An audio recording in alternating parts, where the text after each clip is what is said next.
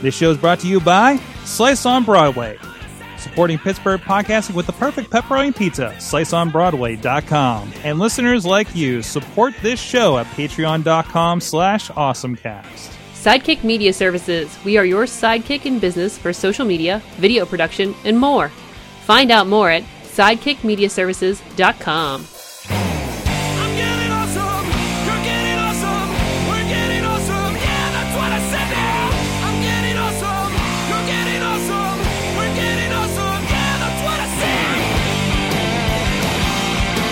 Hey guys, it is the Awesome Cast. I'm Mike Sorg at Sorgatron on the Twitter, ready to talk tech, get geeky here in the Mayhem Studios here in Pittsburgh, PA. With me from Studio C in the Big D, Dormont, is John Chichilla. The Big D. The Big D, Studio C in the Big D. I like it. He's a gadget guru with Big Bank International Incorporated Esquire, so he has all the hands-on knowledge on all those gadgets out there. Yes. You know what? I actually ordered one, and it's my awesome thing of the week today. No. So we'll be covering some new gadget tech that hopefully for the next show I'll actually have. I just looked at this and yeah, we'll completely be using that at full throttle on our 720 video. You will get to that. And of course, I'm Mike Sorg. I'm a video producer here in the Pittsburgh area with Sidekick Media Services and Sorgatron Media, proprietor of these fine podcasts. You can check us out at sorgatronmedia.com. You can check out this show at awesomecast.net.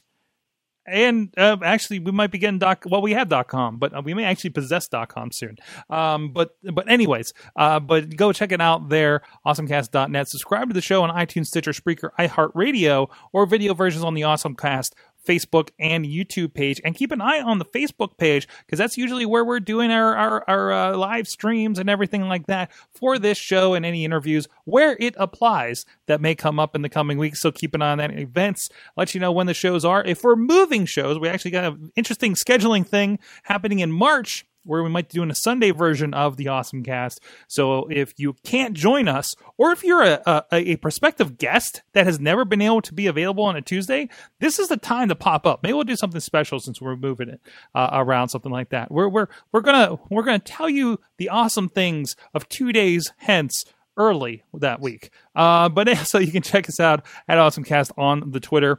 You can see our live streaming on riversedgepgh.com. Currently Thursdays, 8 a.m. after Funny Money, but very soon those are going to be on the weekends, I know. And also, so either way, check out the schedule there, riversedgepgh.com for the update on that.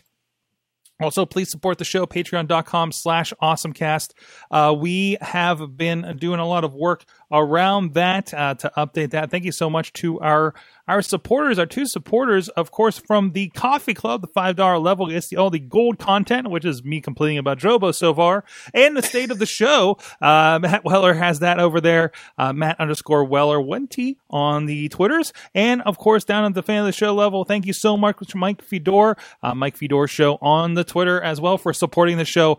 Big fans of our fans that join us on the show. Thank you so much to those guys for supporting us and getting behind the show.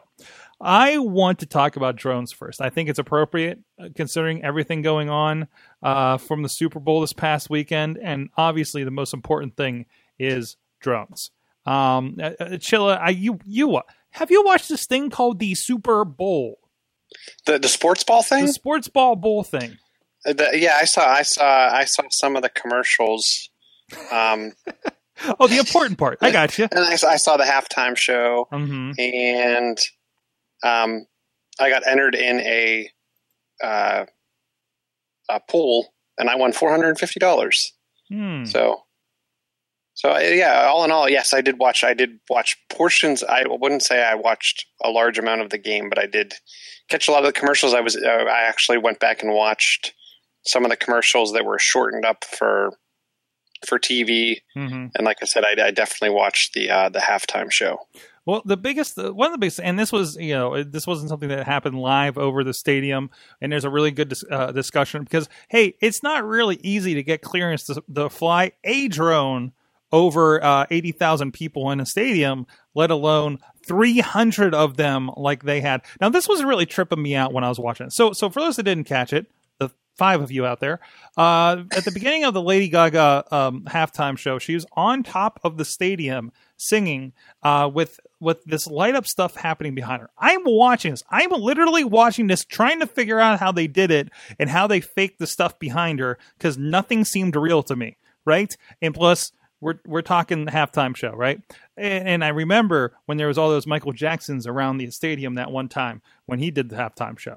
But still, like, I'm like, do they have a video screen? And then she jumps off, and then Para jumps into the stadium, which, of course, we do know now that this was actually pre-recorded several days in advance, partly due to weather, partly because, unforeseen consequences of flying, again, 300 drones over 80,000 people and the regulations that you'd have to go through for that. But this is a part of a system. They also did 500 synchronized drones flying in Sydney. And I believe I was reading this also has been a part of a Disney show as well. So it's... again, as they were very, very big to tell you during the show, brought to you by Intel Technology and all that kinds of stuff. But they were all synchronized, and to the point where when they did the show for Disney, they would check. Here we go, just before showtime. On here, it says the computer checks the battery level and GPS signal strength of each drone and assigns roles accordingly. So if it's a less battery strength, then maybe it won't spend the energy to go to the high point in the performance, I guess, right? This is really cool and one of the really interesting. I didn't know they were doing this. The first time I think a lot of people are going to be exposed to this kind of thing, of these kind of mass synchronized drone shows that are apparently just propping up all over the place in Disney Sydney, at least in the higher end kind of performance areas like that. I don't know. What did you think about how it looked there, Sheila? I thought it looked pretty good. I was pretty impressed with the whole thing. It kind of struck me as kind of like a firework looking type thing, and I thought to myself, this is interesting. We could reuse this versus fireworks just burn up, and we have to make more. So I'm sure over the long term, this can be cheaper. But I was pretty impressed with how it looked, and I'd be interested to see. Did they do any cinema magic since it was kind of put into the show? Did they touch up anything after the fact to make it look better than it did if you were actually sitting there watching it? I'll get back to that question. Producer Missy, who I failed to introduce at the top of the show, still is with us. Sorry. I just wanted to touch base. Sheila, you mentioned about the how did it look after effect type of stuff. I think it would be kind of interesting because different points of view and perspective throughout the stadium. So, it probably looked different from somebody sitting up in the nosebleeds versus somebody sitting down below. But they didn't get to see it. Oh, because this was filmed before. It was done That's before. right. So nobody in the stadium got to see it. Interesting. Okay. I'm sure they probably showed it up on like a jumbotron or something. I would guess. But I am interested to see, did they darken it up or did they kind of oversaturate the lighting to really make it shine in post versus how it looked in person? Mm-hmm. Now, the other question that I had was, and this is probably dealing with my background as a legal professional, the drones versus fireworks. Obviously, there are fireworks accidents reported year to year when people are talking about different things that they're doing with fire and all that fun jazz. Right. So what would the implications be if one of the drones or a number of the drones lost their programming and just like spiraled to Earth? Probably not as bad as if it was a firework situation. Balls of flame. Balls of flame. Yeah, exactly. Yeah. So I excuse me. I don't know how heavy those drones are, so I'm guessing you're probably better off getting hit with an incoming drone than a ball of fire, unless the drone catches fire as it plummets. Okay, because that was going to be the next a gas-powered drone by chance, like flaming balls of fire hurtling toward the earth. Yeah, exactly. Did they say Did they say? Because I only read a handful of articles that talk about it being pre-recorded. Did they use drones to film the drones? Not that I'm aware of. Not that I'm aware of. The one thing that did surprise me too in the one video clip that they showed where it was kind of like someone was catching them down, and then they were showing the background, and they showed the guys at the laptops. I was surprised to make a play with like Surface devices because they're the big device of the NFL. So I was surprised to not see the Microsoft Surface being used to control all the drones, like they kind of implicated the handful of laptops that were there. And I think it's got to be these almost certainly have to be kind of more coordinated with something a little more powerful. So I think it's more like there's some technology sitting in a truck somewhere, perhaps. Mm-hmm. So like, that's at least how I think it would roll. I didn't see any indication in the articles that I was reading about that. So, but still, awesome. So drone shows are probably going to be pretty big. So well, we'll see. We'll see. Like, you can fire those up in indoor stadiums. That's true. In a lot more places. That's why I think it could. I would think we would see these pop up a lot more from not just a safety, but they can be used almost, I would think, anywhere. Mm-hmm. Chilla, tell us about. Nope, that's not yours. How about this 4K webcam? What? So, and I've been waiting for this device to come out because I heard about it and it was supposed to be released in early December. Doug Durda, pay attention to this because I think you are working on something that this is going to be helpful for.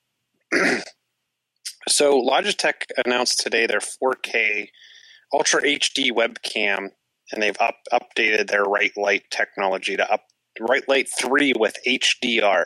The device is called the Brio. And from a tech perspective, I was pretty impressed with it. Not only is it a 4K webcam, but it has some additional pieces that make it Windows Hello compatible. Has infrared facial recognition. Like I said, it does do HDR.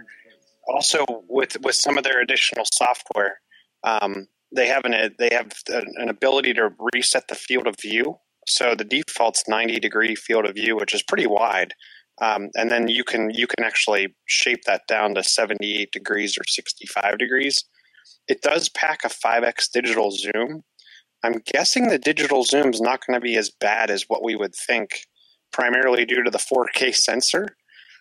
So if you start to zoom and crop like we've seen before with 4K, and you get into the 1080p and 720p range, that 5x zoom isn't probably going to look that bad because the sensor is bringing in the resolution's 4096 by 2160 at 30 frames per second. You can also get a buttery smooth 60 frames per second at 1080p, or actually 90 frames per second at 720p.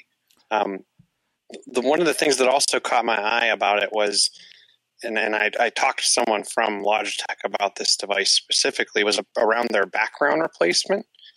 And they were kind of stating that while they had done background replacement on one of their consumer gaming type devices, that I was kind of told, well, just wait for the more business pro device that's coming out, and it's this one, to really take advantage of the background replacement. So I'm interested to see how this works. It also, I'm interested to see what it does from an encoding perspective and technology perspective, because it does require Windows 8, Windows 10, or Mac 1010 and it works on Chromebook to do the 4K. Windows 7 is stuck at 1080p, but it also works on a 2.4 gigahertz Core 2 Duo processor. So if you think about how old those are, that's like the white plastic MacBook for that type of spec, and a 2 gig of memory. Now, one of the things that Logitech did over the last couple of years was that they started to move some of the encoding onto a chip on the device. not called out on this device, but I'm guessing they're using that same technology, which then makes it much more achievable on an older machine. Mm-hmm. It is the other thing that I thought was interesting is it's using the Type A, looks like USB-C on it. So pretty neat. And it will actually leverage USB 3 if you have that on your device. It does have your typical what's the mount for it? The tripod mount, like the little screw, which they've been adding to a lot of their webcams over time. I'm sure they realize that a lot of people are mounting those on the tripod, and then it does have a clip that you can use. Along with it, I find it kind of funny, but there's an external privacy shutter. So if you're nervous about people watching you and the light not lighting up, it does have a kind of shutter that you can cover up the screen with. I actually like the fact kind of that they actually do that in a way, because I've seen a lot of people put like a Post-it note or a piece of tape over it, and it ends up mucking up the glass. This is actually has a glass piece over it, but whether it's glass or plastic, that the residue from a Post-it note or tape often gets stuck on the camera, and then everyone wonders why they look all washed out or fuzzy or out of focus, and it's because they have sticky goo all over their camera. Absolutely. This is I'm thinking about, we use a lot of Logitech cameras here in the studio. I mean, that's because our full camera kind of went put on us a couple weeks ago. That's what I'm using right now for this, or what you guys over on the couch and stuff. And I'm wondering if this would be something for somebody doing video show kind of stuff. It would fit for them. Obviously, they're kind of aiming at a bit of that in personal use and connecting for calls and everything like that. And again, 4K, I don't know if you're going to see a lot of 4K, but then again, if you're recording just something for your computer, for your little webcam show of sorts on YouTube, not the other kind, or if you're doing the other kind of webcam show, I'm sure that applies too. But still, like, you get a lot of high quality action in there. It's only $200, which, considering all the stuff that it does, I think is not a bad price. I'm very familiar with using the 920 series, which is was about an $80-90 webcam. Now it's in about $62 on Amazon. So I think this is a nice one. I don't know that a lot of people need anything like this, but that's you probably have more uses in your environment than anything.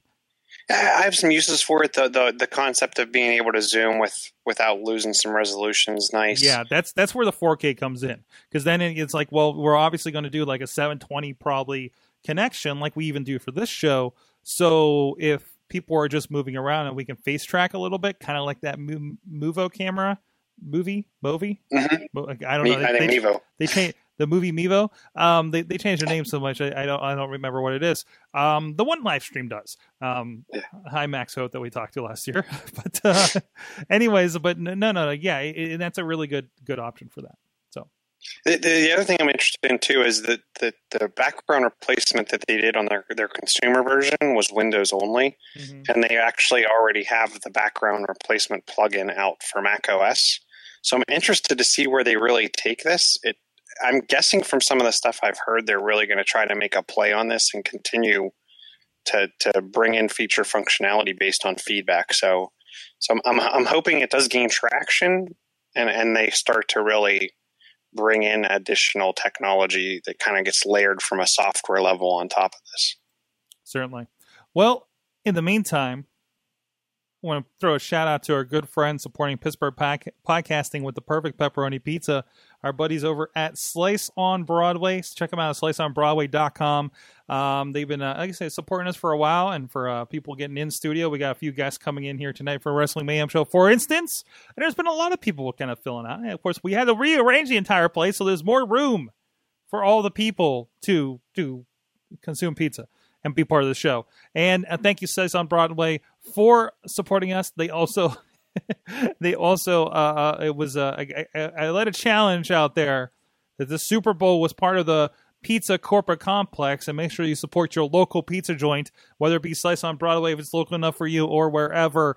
And we definitely partook in that what do we have? Cheesesteak pizza this week? Yeah, we had a Philly cheesesteak pizza. Oh, I'm getting hungry again. And it was amazing. So, like, they have the perfect pepperoni pizza that we get in studio each week, but their specialty pizzas are phenomenal. Amazing. So make it a point to stop in, tell them that we sent you, that you heard about it on this amazing podcast, and tell them that you want one of their specialty pizzas. The Slaughterhouse 5 is the only way to go. Hey, Slaughterhouse 5 is good, but their buffalo chicken, I'm a huge fan of the buffalo chicken, but seriously, the Philly cheesesteak pizza that we got for the Super Bowl was phenomenal. Pick it up, check it out. SliceOnBroadway.com, PJs_Slice on the Twitter, or Slice on Broadway on the Instagram or Facebook. Let them know the Awesome Cast sent you. Thank you so much to them. All right, let's get back into the techie things, shall we? We have a couple of things from our Missy. Wait a minute, Missy has an awesome thing. Yeah, I was going to say we're missing one because I'm glad that mine wasn't the most expensive thing on the list. Oh no! So there was a last minute change up in the lineup for the show. So part of my hat, I will put on the I'll take off the producer Missy hat. And I'll put on the show attendee hat, Missy. So yes, we've had in-home brewing for beer and different things like that. You can get your little craft beer kit and brew your own craft beer at home. Now there is a Keurig for hard ciders. So essentially it's a device similar to a Keurig that makes coffee, but it makes hard cider. You put in the fruit, it does this little fermentation process, and you get delicious, tasty, alcoholic adult beverages after the fact. So it is the Alchema. For all of us to drink by our poll like these ones are doing. So the Alchema? Yes. Seems right. Yeah. So I saw this actually on Facebook and I was like, ooh, I really like this idea. What is this? So I wound up in this like internet trying to find what this was and exactly what it was. And I came upon the company that does it. And of course it has made my awesome thing of the week because it sounds pretty phenomenal. There you go. Hey, so I'm a huge fan of cider, and I really like this idea. One of the things that I was wondering, and I can't, at a glance on the site, how long does it take to make cider?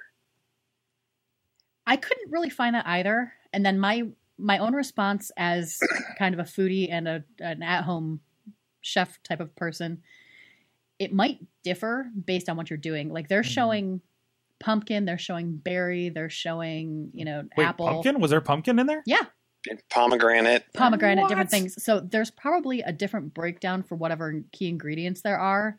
So that might be why it didn't put a time cycle on it, because it might be dependent on how much natural sugar and stuff is within whatever you're using to make it. But we'll definitely be checking it out. And will we be? And pre-order. I hope so.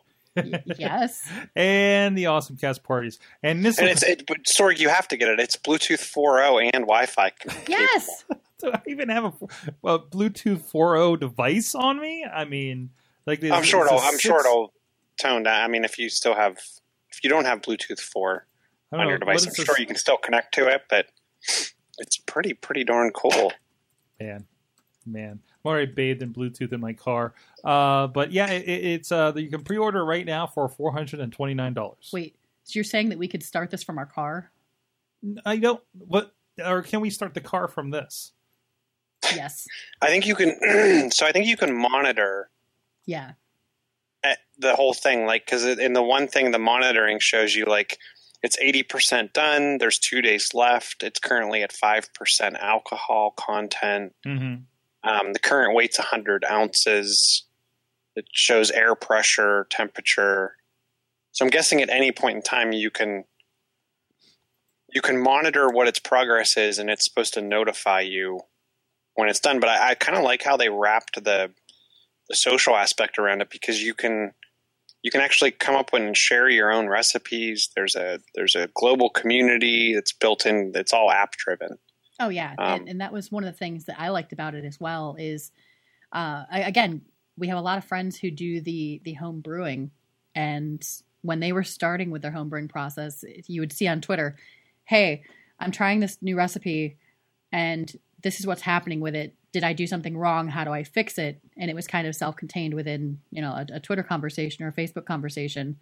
This puts it pretty much in the app. And again, as an at-home baker, that's usually one of the things that I do is, especially Twitter, I'll have friends ask, okay, I've got this, I've got this, I've got this. What is my conversion rate in order to make it work for this recipe? So it's nice to have that within the app. So it's like drinking. The app is also a social feature for the device. There you go. So I found on their website it takes, depending on the recipe you're right, it can take from 1 to 2 weeks to complete the batch of cider. Mm-hmm.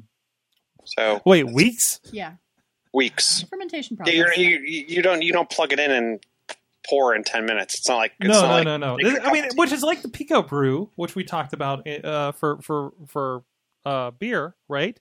That it's like, no, this isn't a thing. Like when we say Keurig, it's not put in a thing. It's more involved in the process, right? It's still a thing that needs to sit there. I mean, it's like making bread. Can we just say it's more like a bread maker for wine and beer? Does that seem more a Wi-Fi enabled bread maker? Is there a Wi-Fi enabled bread maker? Yeah. I'm sure there is. I'm sure. I mean, I'm sure we've gotten to that point by now, right? Yes. So no, absolutely. Other things that look like other things.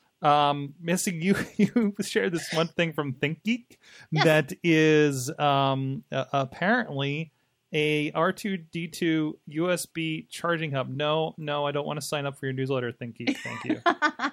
Like I kind of do, but I stopped because I want to buy stuff like this. I find myself on the internet frequently, just scrolling through different things while I'm researching or working on projects. Yes. Producer Missy of the internet. Yes, and then I see fun things like this R2D2 charger, and I look at it and say, I must have this. And I, of course, have to share it over to our Facebook page, which is where we get the topics that we talk about for the show. So yes, this is definitely my contribution because OMG, look at it. So it's a charger battery, correct? It's a charging hub. Yeah, it's a charging hub, and it's R2D2. But it can also run it looks like it can also run as a regular hub as well. Oh, yeah, it's definitely multifunctional, much like R2D2 himself is, and it does the little bleeps and bloops, and it does the little movements with the head swivel thing, and it's every geek's true dream, or at least it's mine. Awesome. I can't write it off as a gift for Christopher because it's not intended for children under 3. Nope. $60 on ThinkGeek if you want to check that out. Thanks, Missy. All right. What else we got on here? Chilla, what stories from the week have kind of stuck out for you? So one of the things that I thought was interesting, and it's the why didn't Amazon think of this? So on to continue the Logitech kick, Logitech came out with kind of an in-car mount called Zero Touch, and they actually have a companion app that goes along with it. If you've ever loaded up the Android Auto app on your Android device, which Sorg, if you haven't, I would urge you to take the Galaxy S6 and just try it. It kind of takes the whole UI and makes it extremely touch-friendly, somewhat voice-powered, and adds on a lot of additional capability. But it's meant to be used while driving. Logitech came up with a whole car mount system with a companion app that does kind of the same thing. This is an Android only, because obviously it has to kind of reskin the device while it's running. But it can control music, it can send texts, it can set destinations on the move. The majority of things are voice controlled. One of the things they added on to their app is that they built an Amazon Alexa to the device. So I thought it was a pretty cool way of doing it, because one of the things that I realize is when there's more people around the house, I'm still likely to use, and I'll just say her, to do things like turn on a light, turn off the TV, set a timer, things like of that nature. But when there's more people around, I'm less likely to ask her for, my flash briefing or sports scores or have more of that conversational type thing.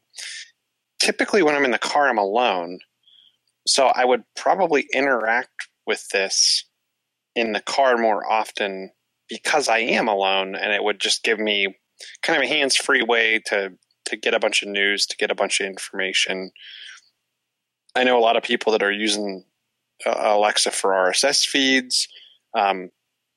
Obviously, with any of the additional tool sets, if you see something or you forgot to purchase something, you can order things. You can get your next pizza off of there, things of that nature. So I thought it was pretty cool concept, and I'm glad to see that that Logitech added it into their tool set. I'm just surprised that Amazon themselves doesn't have some kind of app that does all of the Alexa type stuff in addition to more of a auto driving type UI. Well, it definitely makes sense. I am downloading the no, that's OnStar. That's not the one I'm downloading. Android Auto on that 6S. So we'll check that out too. But no, it makes sense that because I think my biggest thing with the Echo is it's there in the house. And I was this close to picking up a Dot the other day because I'm like, it's only $50 in a second generation. Why not? Right. But again, it's like, well, where am I going to put this that I'm going to be all the time that it makes sense. Right. And again, you just go into, I'm going to put it everywhere, but then I have an app on my phone. Then, I kind of technically have it on my Fire TV, but I don't have the right remote to use it. Right. So where does it fit in something like that? I like to see there's some more kind of options popping up like this. So. Meanwhile, Android Auto, I'm kind of curious about this. I wish I had a connection so I can just straight up use this without having the head unit, basically, right? Yes. So it's everything that you would get on a head unit built into the app. So obviously you're stuck with whatever screen size you have. Yeah. But yeah, it works just the same. And then I've actually played around with it by Wi-Fi sharing off of my iPhone to the Android device. So this is something if it's compatible, I'd love to throw something like this on the Nexus 7 that's getting a lot less use. And again, I can tether it to my phone whenever I enter the car and have a really nice setup going on there. Also, maybe a second screen when I'm dual Uber and lifting. That might be nice as well. And I've heard of that about people having completely separate. Somebody was telling me about having completely separate phones for the navigation versus the Uber app for some reason too. That's a smart idea because I know you were talking in a previous episode about how difficult it is for you, like the bog down of resources. Yeah, it just seems like Waze takes forever to figure out where it's at. Yeah, because you have Waze running, you have any other locational device running in the background. So of course, I think it might be a better option. Like the Walmart app. All that other stuff that wants to track you all the time. Yeah, exactly. Target knows that you're like within a proximity of Target, and they're like, you need to come in, you need to get this. So yeah, I think it would be a pretty decent option, and I understand why people would do that. Why haven't you done that? Because I need to buy another mount for one thing, and it's something else to worry about. So, and I like having an extra screen by the bedside whenever I want to watch Netflix at night. So like Voltron last night. But anyways, so hope that didn't wake you up. But anyways, no, I think no, that's really cool. That's really cool. It's more options. And it's checking and downloading updates apparently right now. So we'll see how that goes.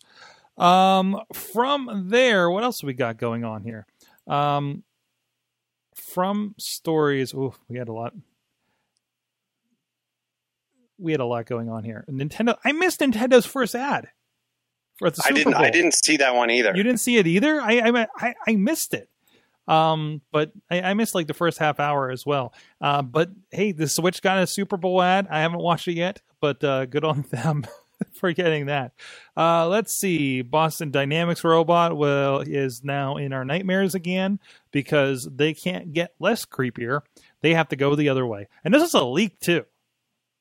This was a leak. This the robot on wheels that has perfect balance and can hop upstairs, I guess, too. So the robots are coming along, and they're beating us at poker in AI. This comes together. You're going to have a wheeled robot that can beat you at poker. They need to let people like kind of download the schematics and make your own and race them. Yeah, exactly. This is going to be the next thing. So I do the work with SAE with Formula and Baja where they build the cars and race them. Like, can we get this? I guess I'm really thinking of collegiate battle bots in the long run, right? So, yeah. I mean, it has to be. Or even just race them or something, or an all-terrain kind of thing. You have to program them with AI so you don't remote control them. Mm-hmm. And they don't have the layout of the track to begin with. And then you have to build the robot to be the fastest one too. See, I think you have a whole new sport. Isn't this how we get Skynet? It all started with a race. Oh, this is how we get Skynet. Come on. I mean, this is all leading to this going down, right? So let's be honest here. YouTube live streaming rolling out. What's YouTube doing? So they didn't have some of the mobile live streaming. Oh yeah. No, they haven't had that yet. Yeah, like Facebook does. So that's their kind of, hey, me too, answer to Facebook's live stream for mobile. Way to sit on that, YouTube. It's a little too late, isn't it? Yeah, I was surprised to see that. So they rolled it out to a handful of people, and they're going to end up offering it. And this is what I didn't understand. They're going to offer it to anyone with over 10,000 subscribers to the YouTube channel. Yeah, I mean, that's how they do it. Like, there's still features that I can't get because I don't have 1,000 subscribers on certain YouTube channels, right? And when they started Facebook Live, it was for like verified users, which they don't. Mm-hmm. I don't think they have that on Google in the same vein, especially since Google Plus didn't work out too well. So no, this is like we want X amount of people that will definitely have interest. They don't want like Periscope, where I don't have anybody following me on Twitter, but I'm using bandwidth in your servers to record my dog, my dog's feet or something, right? I mean, it's kind of that kind of thing. I'm sure this is one of those things that will drop off. It looks like it says over time, the rest of you will have it soon. Yeah. So it will sooner or later. But I feel like the big failure here is, and this is a problem I've had with YouTube for a while, is I can put stuff out on YouTube, but I don't think it doesn't have a social network wrapped around it. Again, thank you, Google Plus. But whereas Facebook, we're already connected to the audience, right? We're already integrated in what a lot of people are doing. So it attracts more people that way. And I think does a better job than a lot of other things like Twitter and Periscope has this too. And I think has a bigger advantage than what YouTube does. What happens when I go live on YouTube? Everybody that follows me on YouTube has it. And I think as far as I'm always trying to figure out how can most people find us when we're doing a thing. And that keeps going back to Facebook when I do the math. So I'm sure. Because it's, I think Facebook does a better time of surfacing that to the top. Yeah. Even with Instagram's live stuff, they do a better job of surfacing it than any of the other companies. They're pushing it Twitter, in your face. There's a tab that says, hey, anybody that's on right now and happens to follow us on Twitter, there's a tab on your phone, and let me see if it even does this here. And you'll see, hey, Awesome Cast is live. It's right there at the top of my thing. Any of you out there can look at it and say, hey, Awesome Cast is live, and you'll get that, and then here we are. Again, it surfaces that way better than I think YouTube does. It does it in the YouTube ecosystem, but again, I feel like there's certain things and certain contents that play towards YouTube and then the rest of us making other kinds of things are kind of left to our own devices, right? I think that the biggest difference between it is Facebook is a social media platform before it's a video platform. And I think at a certain point, yeah, you have to concentrate on YouTube as the platform, but I don't feel like my stuff needs to dedicate to YouTube as a platform and be dedicated to that like some bloggers do, right? They're like, we make stuff for YouTube and that's how we make our money. Then something happens and they can't be on there anymore, right? And that's kind of my thing for that. But other than that, I think it's me too. I feel like unless they got something really great to deliver with this product, it's like, hey, here's that thing you've been doing on Twitter and Facebook, but now we can do it too, right? Yeah, and I feel like YouTube does a really good job of looking at what you've viewed, and maybe they'll tie this in, where I don't think Facebook does this. YouTube does a really good job of figuring out, hey, you watched this, this, and this, so here's 180 other things you would probably like watching, and you can kind of go down that rabbit hole.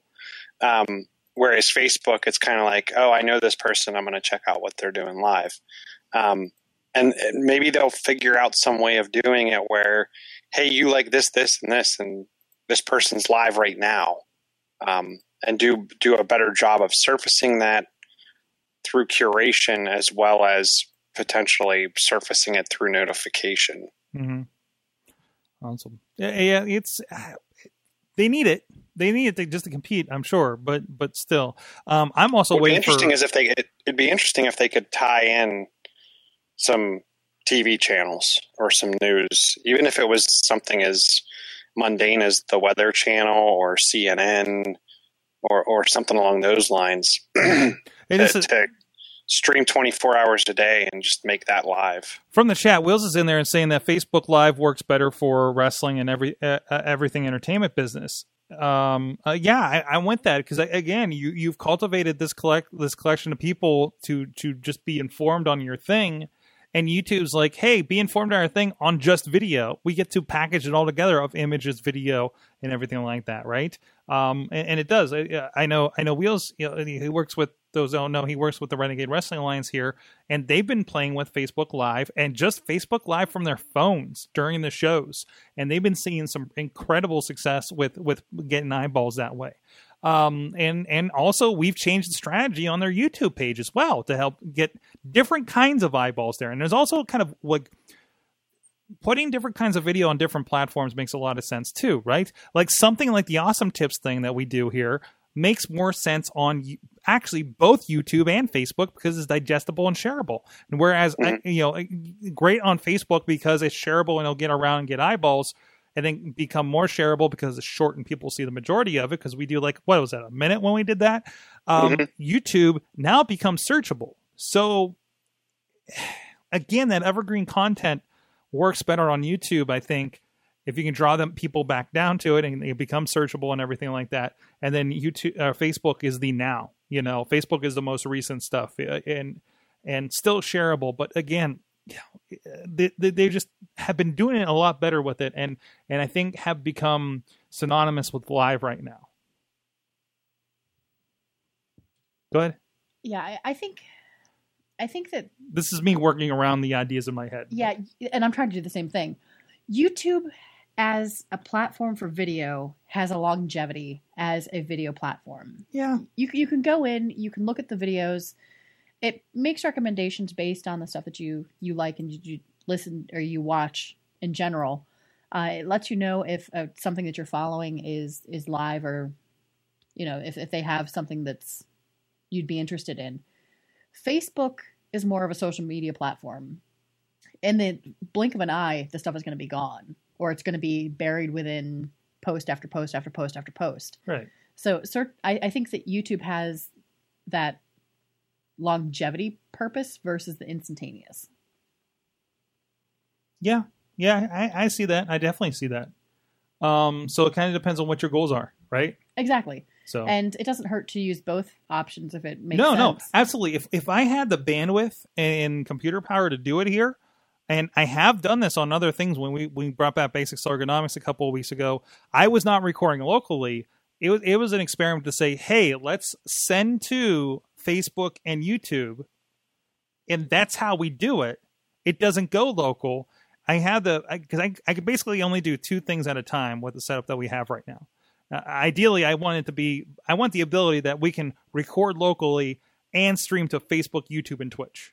To be honest, that's a product goal for everything, because I'd love this to be on YouTube just as much. And let's see how many we get on both, right? But I think from the things we've seen, it does happen more on Facebook, because we are still doing lives via Hangout over on Wrestling Mayhem Show, and we see more response when we do lives here on Facebook than we do on YouTube.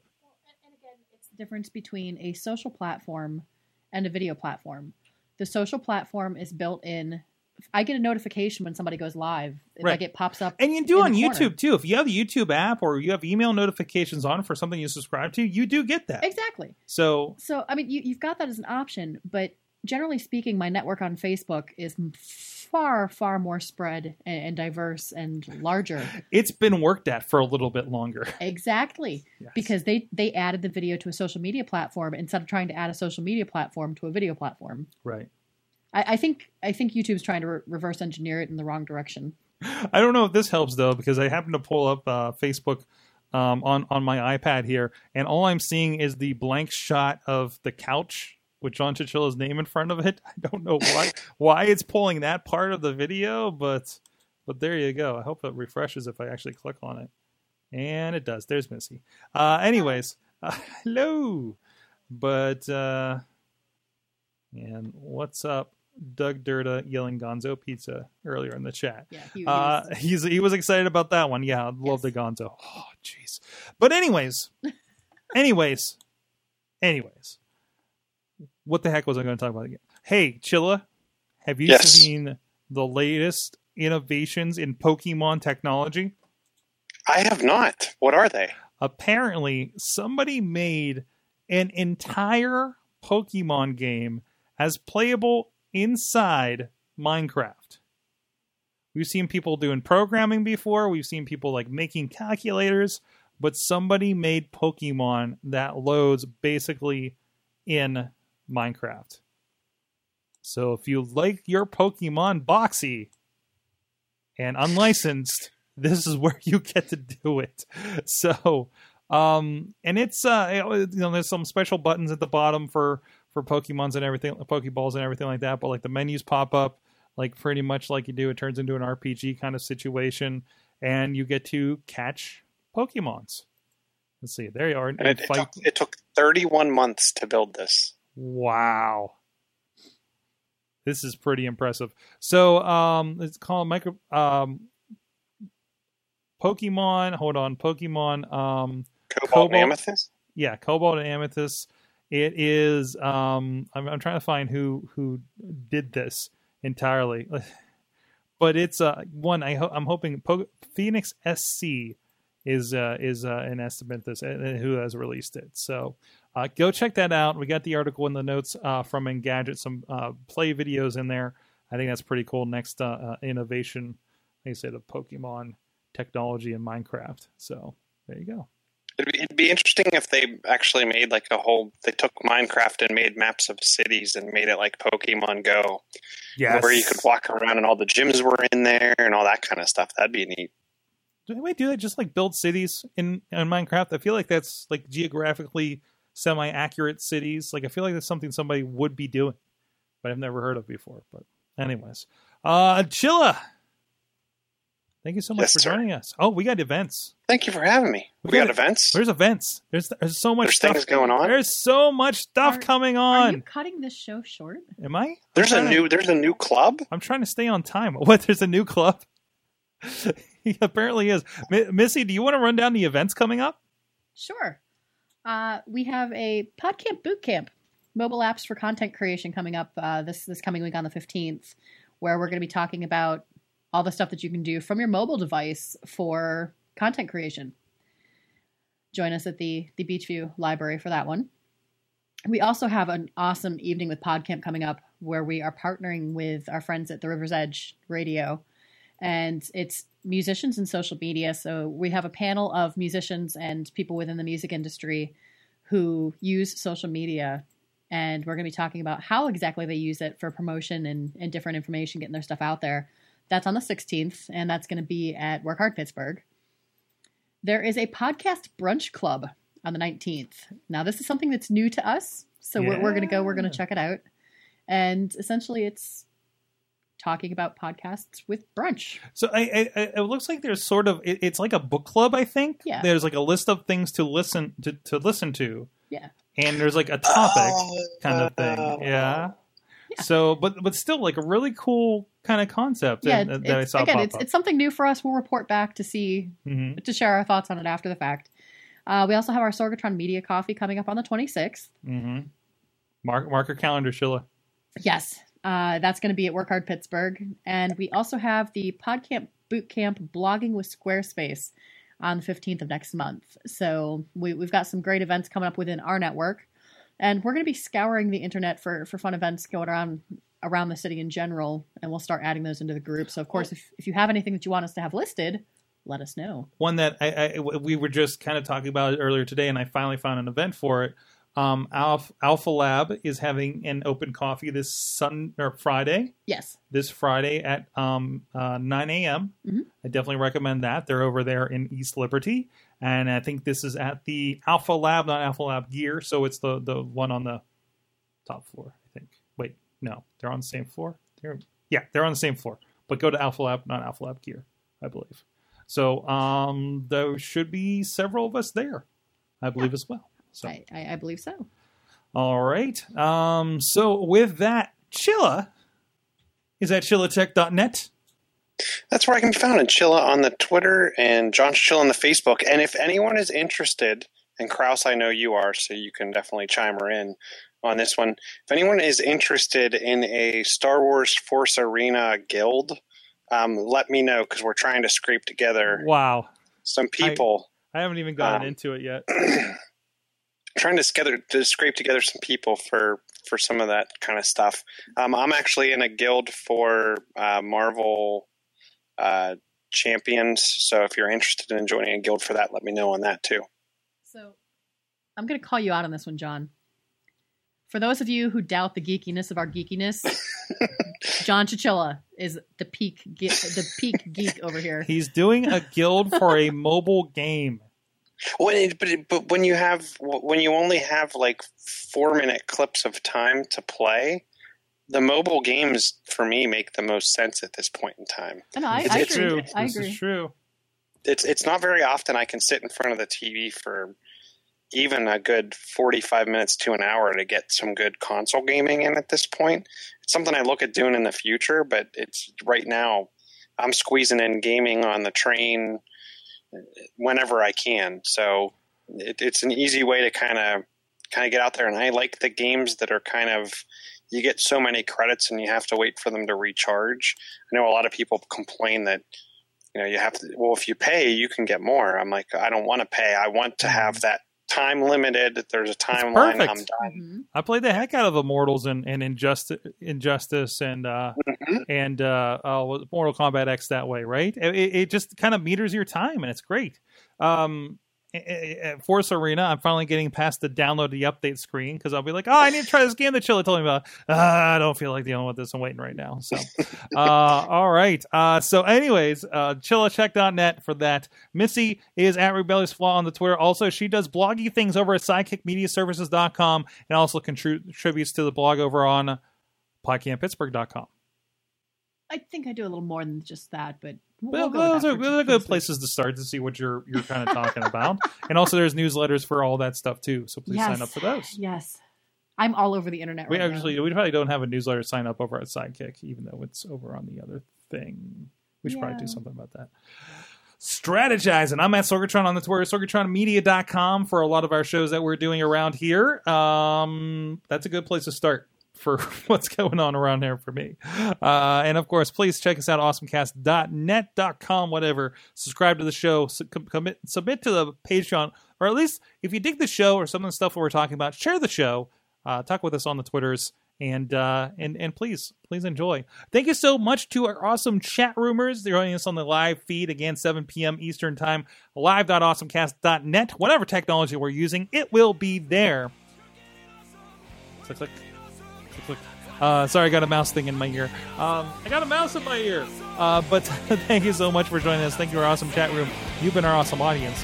Have an awesome week.